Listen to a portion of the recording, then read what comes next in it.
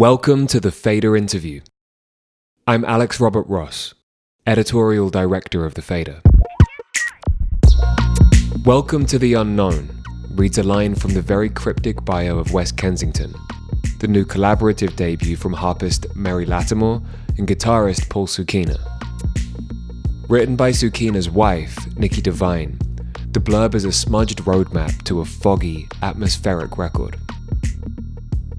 Lattimore and Sukeena met in Philadelphia, where they both lived for well over a decade, operating in concentric professional circles before moving independently to Los Angeles, Lattimore in 2018 and Sukeena the following year.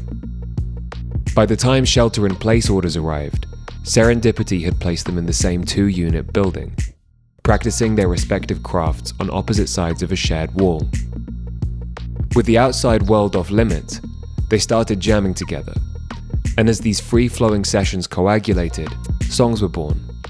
First 2020's Dreaming of the Kelly Pool, and then the 6 tracks that comprise their new record, out tomorrow via 3-lobed recordings. West Kensington is not a pandemic record in theme, but the liminality of those early COVID days leaked through the cracks. Track names like $100 Hoagie and Garage Wine, which bookend the LP, address the fundamental absurdity of life in lockdown, contextualizing the music's haunting malaise without undermining it. Didn't See the Comet, though, is perhaps the project's most perfect song title. So much space, so much reach and so far, so much weight hanging in the dark sky, Devine writes in her bio. And the reasons we missed the comet and why become the moments we remember most, she writes. In early May, an hour before Lattimore left LA to embark on a 5-week European tour, The Fader's Raphael Helfand spoke with her and Sukeena about how friendship, Friday Night Lights, and Flaming Cherries Jubilee contributed to their gorgeous new record. Mary Lattimore and Paul Sukeena, welcome to the Fader Interview. Totally. Thanks so much for asking us. Yeah, absolutely. This is sort of like the epitome of a quarantine album from what I understand. You're stuck at home during lockdown. You realize your neighbors and both professional musicians who ran in somewhat overlapping circles in Philly. Were you familiar with each other's work beforehand? Oh, yeah. Philly's such a small town, and I guess the term overlap is kind of putting it lightly. Collaborate with a lot of the same people. We run in the same crews, Before we get into LA, which is obviously like a whole other beast, can you talk about the musical settings you both grew up in and how Philly differed from them both? Paul, I know you grew up 2 hours outside Philly, but I imagine that scene in Mechanicsburg was vastly different. Yes, it's vastly different. Mechanicsburg is a fairly typical small town in the middle of central PA, which has politically like a galaxy away from Philly or Pittsburgh. It's a pretty conservative area. It's very like bucolic and quaint, and it's great growing up there and hiking and stuff, and getting into the outdoors or whatever. But like as far as bands go, we were really obsessed with The Dead and indie rock and stuff. I was in like a jam band with my friends. That term is like very loose. We just sit in a basement and get high and play for hours and hours and hours. And so even though there was like pretty like rudimentary or elementary or whatever, that sort of like laid out the carpet for how I would sort of approach music for the rest of my life, really. There's always been like maybe like an improvisational element to what I do. Mary, let's move on to you. Tell me a little about growing up in Asheville, like playing the harp. And I know your mom was like the harpist for the Asheville Symphony Orchestra, right? Yeah, exactly. Yeah, she was the harpist with the Asheville Symphony for like 35 years. I grew up listening to a lot of classical music, but then also like classic rock kind of stuff. My family moved to a smaller town when I was in middle school. So there I played with the high school orchestra, the Charlotte Youth Symphony, stuff like that, just getting into playing classical music, but like listening to a lot of like The Cure and REM. And then I went to music school for classical harp performance. It was cool. It gave me like a foundation for what I do now, like technically, and like just learning how to hold my hands the right way and learning how to play really fast and learning how to play like emotively and sensitively. I think it was a really important time. And then I moved to Philly in 2005, and that's where I got to know a lot of our mutual friends and started playing on other people's records, like session work style, but more like friend style session work. I would say that my improvisation, I was slow to learn how to improvise. I had to do some unlearning from my classical music background in order to be free enough to improvise. So that was like something that I learned when I was living in Philly, was like, there are no wrong notes, basically. So you moved to LA a few years ago, Mary, and Paul, you got there not too long before the pandemic hit, after like living in the Philly area for pretty much your whole life, right?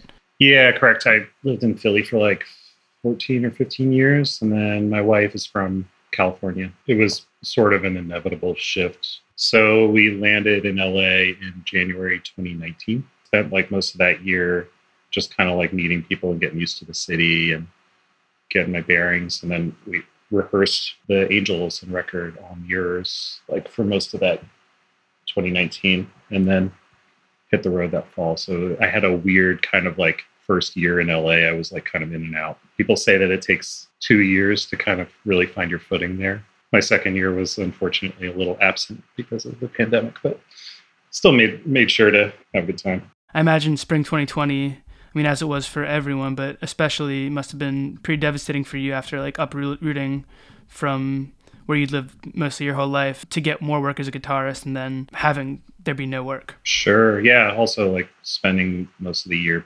rehearsing this record, and we got a few tours in. We were probably one of the last bands to really like complete their Euro tour before everything kind of hit the fan. We were just there and it felt like it was kind of nipping at our heels a little bit, you know. And then we managed to get back, and shortly thereafter, obviously all came crashing down.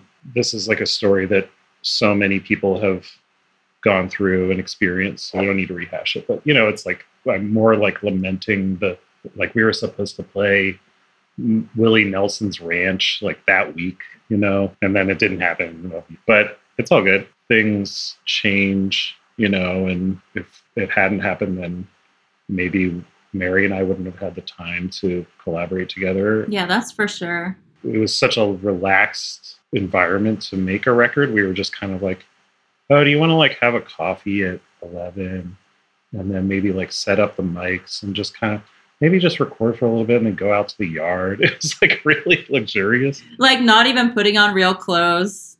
Yeah. We recorded in my living room actually, and we just set everything up in my living room, which was pretty open. We have been doing these sort of sound bath collaborations for a friend who hired us for his company. It was for Nike actually, and it was during early lockdown Friday evenings for the designers to kind of chill out after a day of working. So we did like an hour of improvisation every Friday for a while. So we were kind of used to playing together at that point.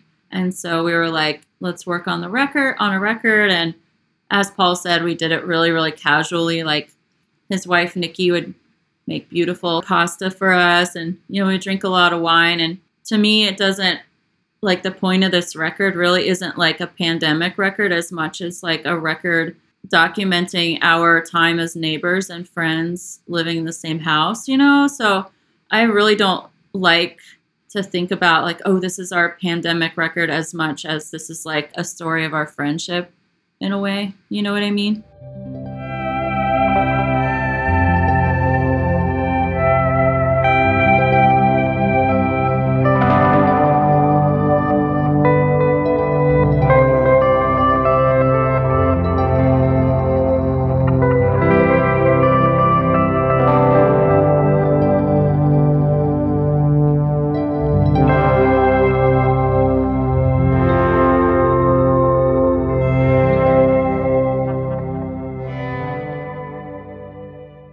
So the first song you released together is Dreaming of the Kelly Pool, which is an ode to like this idyllic public space in Philly's Fairmount Park. Was that pool like your shared vision of utopia in those early lockdown days, you know, followed by like the political turmoil of the summer? That's a very beautiful way to put it. I think so. We just both really love this public pool that is so dreamy in Philly. And It's a little bit of a secret. You know, there's beautiful green grass all around this pool, and it's like an Olympic-sized pool, I think. And it's just like a happy place for both of us. So exactly, yeah, we just decided to make this ode to it.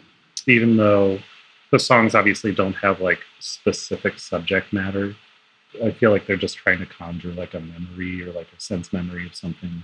We're talking about the Kelly Poo song, obviously, but like, even though the record is not, we don't really consider it a pandemic record, I think it still captures a specific mood. You know, yeah, the Kelly Pool was like kind of the first moment you're like, oh, cool. Like this does conjure like a really specific memory for both of us.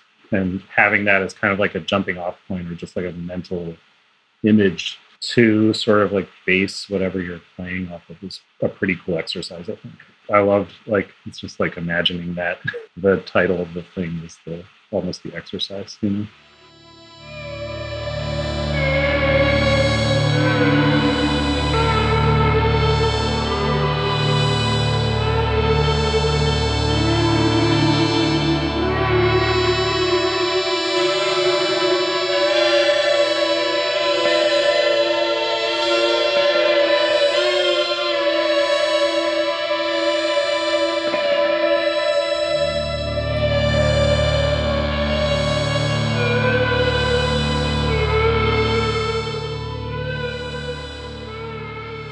So $100 Hoagie, first off, great title. The track seems to nod to sci-fi scores, and I'm thinking like specifically of Vangelis or, you know, more recently like what Daniel Lopatin has done with like non-sci-fi soundtracks. But I feel like it exists in this sort of like dystopian future, and maybe this is a stretch, but it's a future where mass inflation has really rendered the price of hoagies $100. Am I onto anything here? I love this interpretation. That's the best we could hope for. Like, that's a very beautiful interpretation of this song. Who knew that we were prophets? Looking into the future, there's a hoagie place in San Francisco, and I'm not trying to knock anybody's business or anything, but the hoagies are like $24, which is like, we're a quarter of the way to a $100 hoagie right now. It's not looking good. The title came from a surprise package that Nikki and I received. Our friends sent us like 2 cheesesteaks and 2 hoagies in the mail. And we got them and we opened this box and we had like called Mary over. We're like, Mary, you got to come over. You got to look at this. There was like this styrofoam box and we like unboxed it and there were just hoagies inside of it. And we were all like on the verge of tears. It was pretty incredible. It was like right in the beginning of the pandemic. And we were like, oh my God. They had been shipped from Campos in Philly. Thanks, Jill and Devin, for the $100. And thanks to you guys for sharing it with me. That's like a very precious gift. I know there's harp on this track, but it's hard to pick out like specific harp sounds. What synths and pedal effects are you both using here? And Mary, I know that you've used a Moog Theremin in the past. Do I hear that on this track? Nope. I was babysitting some synths from my friend Francis. He was going out of town and his apartment didn't have AC, and he was worried about the synths being too hot in his empty place. So he was like, would you like to babysit him and you can play him? And so I had a couple of different synths, and I really wanted to make this record not have very much harp on it at all and kind of get more exploratory with synthesizers. And like, I did end up adding some harp, but it's just started out with basically guitar and synth. I don't remember exactly which ones we had we had like a Juno and a couple other ones. This one called the Insonic. Yeah, that one was amazing. It sounded like The Cure. But yeah, those were kind of the jumping off points, I think. We would just kind of like plug in, and we mentioned kind of the mood of making the record was like very low key and a really mellow approach. We weren't like trying for anything specific. So it was more just kind of like finding a sound, and then, you know, we were recording the whole time. We just kind of like go off with it. And then I would try to find like complementary sounds or dissonant sounds, you know, depending on like whatever the mood was at the moment. I built kind of like a Mondo pedalboard situation, and they kept adding things to it because it's, you know, you're like at home, so you build your like David Gilmour rig, giant spaceship. So I have like all these pedalboards like kind of daisy chained together. I really love this company called Red Panda. They're out of Detroit, and they just make like really idiosyncratic, futuristic pedals that do really weird stuff. I remember going to visit them on tour one time and she was like explaining like the concepts behind them, and I was just kind of like staring at her like, whoa, this is like really far out. But anyways, I used one of their pedals pretty exclusively that I'm using in a very like it's meant to do like really crazy extrapolated like pitch shifting wild sounds, but I'm just using it almost as like a reverse delay, and that's sound is like all over the record.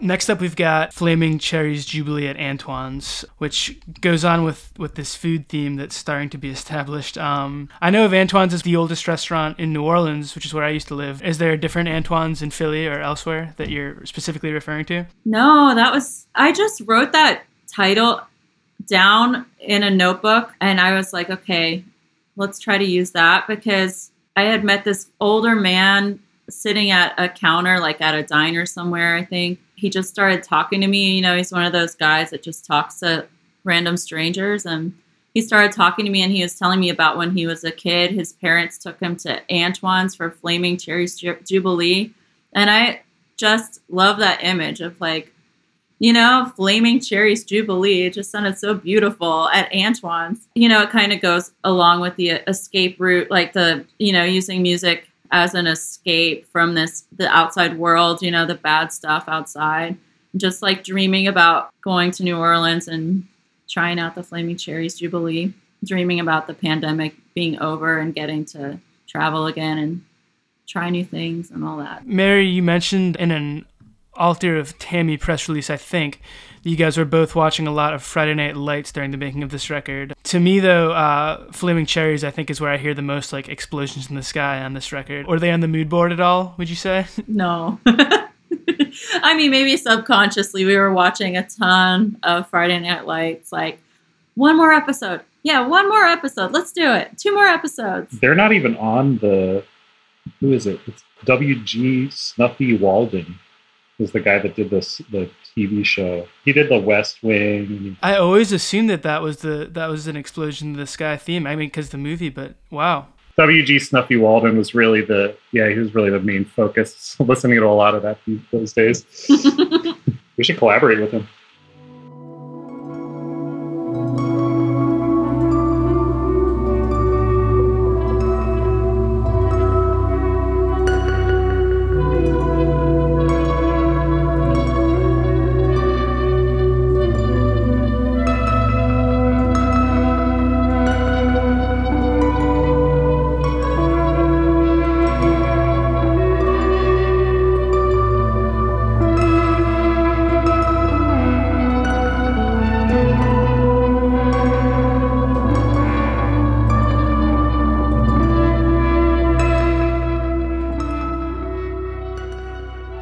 Paul, you said Altar of Tammy, to quote you, captures the dark spirit of the time, waking up to a life with no form, drinking again in the same room every night, illuminated only by red light. The world was telling us to stop. So that seems like a very also like sci-fi dystopian sort of sadness, which I do hear on the track.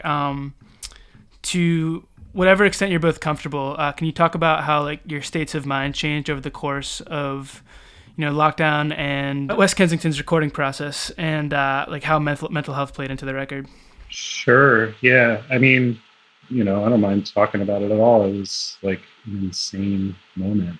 You know, family's far away. Your job is hung up for the foreseeable future. You have no idea what's going to happen, you know, and at the same time, you have this like feeling like guilty about having all the luxury of time and like, what do I do with it and all this stuff. Yeah, I don't know. It's just, we're all in a wild place. I felt really like very much like my life like stopped, and then we were kind of like in this I was like looking back at my life almost, like I wasn't really in it or something. And I felt like I was like in a snow globe, or it was in like a little like diorama, and I was just kind of like above it, looking at it, and I couldn't access it. That kind of dictated like a lot of my mental process. And we just kind of, just tried to stay busy and tried to play every day and socialize with Mary and take walks and hikes and stuff like that. But yeah, it wasn't good. It's not a good time. No, it was bad. It was a profound sadness. Just like, it just was so heavy. And also just feeling like live music was never going to come back. It felt that way. I am on tour like 200 days out of the year usually. And so just having that kind of like lack of purpose and just feeling really just insignificant. I'm sure that everybody felt that way, but not being able to do our jobs, it just felt really brutal. Glad to be back at it.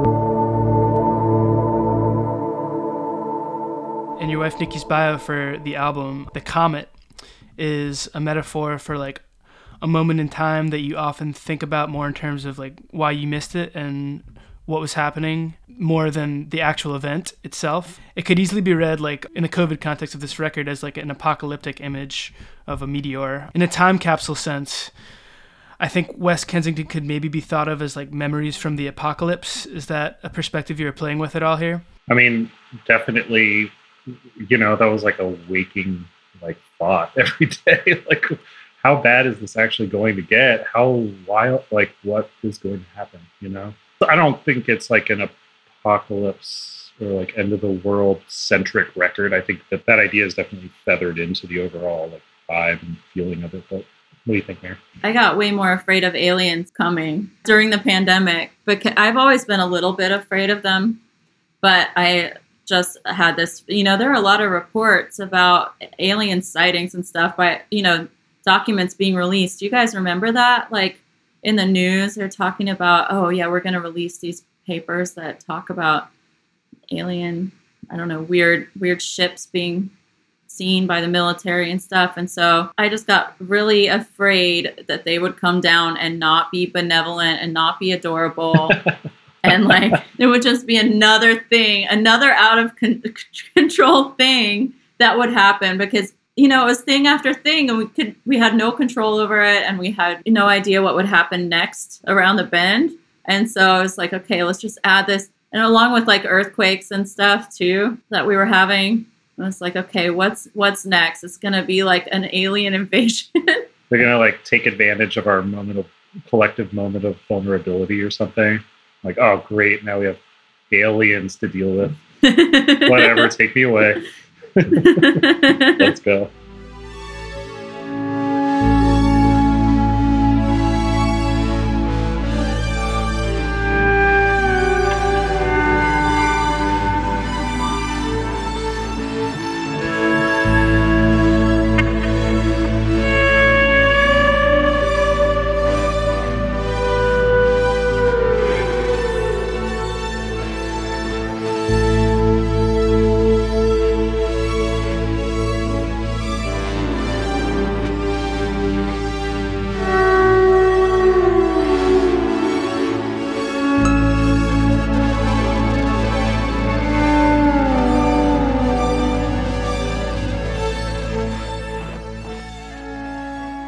At the time Julian landed softly, as I guess actually the second to last track, we're down to the last two tracks. They both feel to me happier than the first four songs in the record. And this one in particular, like sort of like the big arpeggios that started off, like they feel like kind of like exuberant. Was it like chronological based on process, or was it like just like you felt, during sequencing that like this part of the album like would have more of a sense of arrival? I don't know if it was intentional. I think maybe Corey from Three Lobed kind of helped us with the sequencing, and maybe that was just his thought as a person who didn't make the music but was a listener, so he helped us with that, I think. Paul, right? Yeah, absolutely.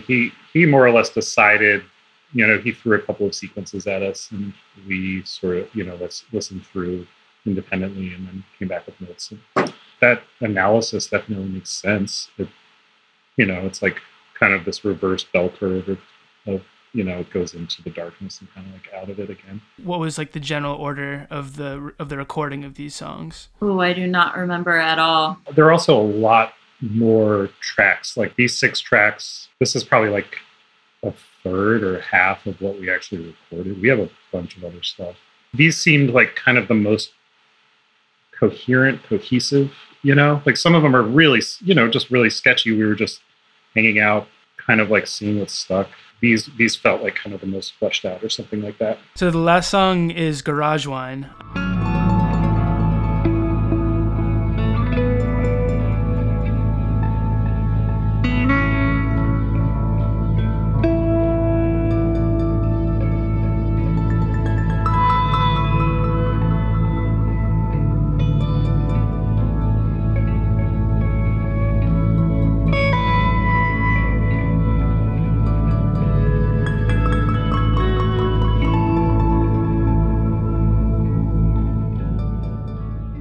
If Julianne was like really like this exuberant sort of arrival, Garage Wine felt more like sort of like a subdued like acceptance. And even like the title, just sort of like something that you would do during a lockdown would be drink wine in your garage. Once you'd come to terms with the fact that you're going to be there for a while, is that sort of the state of mind that song came from? It's similar, yeah, but it's actually about making wine. We made some garage wine. Our friend Nick Fisher, who owns a bar in LA called El Prado, is a dear friend of all of ours. He had like a little space where he was making wine, and he got kicked out of it, needed a space. So Nikki and I offered our garage. And so throughout most of the pandemic, we aged this Syrah in our garage. And one day we packaged it towards the middle of the pandemic. We kind of like broke the pod pact and had Nick come over, and we bottled it and stuff. And it was actually like it was such a nice day. It was like really beautiful out, and it felt nice to just hang out with someone we haven't seen in a while and just sit around listening to music and packaging, these bottles of wine, and these beautiful purple red wine, and these like beautiful blue bottles that he had. Maybe it's more about like the aging and the long process of, what the wine goes through and changing or something like that. Maybe. Might just be a memory. Well, thank you so much for having us. Really great talking to you. I have to finish packing. I'm going on a 5-week tour today. Yeah, when are you leaving? In an hour or so. So I got to finish packing. Oh my God. This is what I always do. Running out the door, still packing. Thank you so much for making time, Ben. Yeah, thanks for having us, Raphael. That was Mary Lattimore and Paul Sukeena talking to the Fader's Raphael Helfand. Lattimore and Sukeena's new album, West Kensington, is out tomorrow, May 20, via Three Lobed. This week's episode of the Fader interview was engineered by Tony Giambroni. The executive producer is Alex Robert Ross, and the associate producer is Raphael Helfand. We'd like to thank Loughton Audio for providing our microphones. You can find them online at lautenaudio.com. And we'd like to thank James Ivey for providing our intro music. If you've enjoyed today's episode, we'd appreciate if you left a 5-star rating and review. If you like listening to The Fader, good news. We're now on the new live radio app, AMP. Download it from the App Store and check out our shows with the access code FADERONAMP. That's all one word. And keep an eye on thefader.com for essential music news, interviews, and essays. We'll be back soon with another episode of The Fader Interview. Goodbye until then.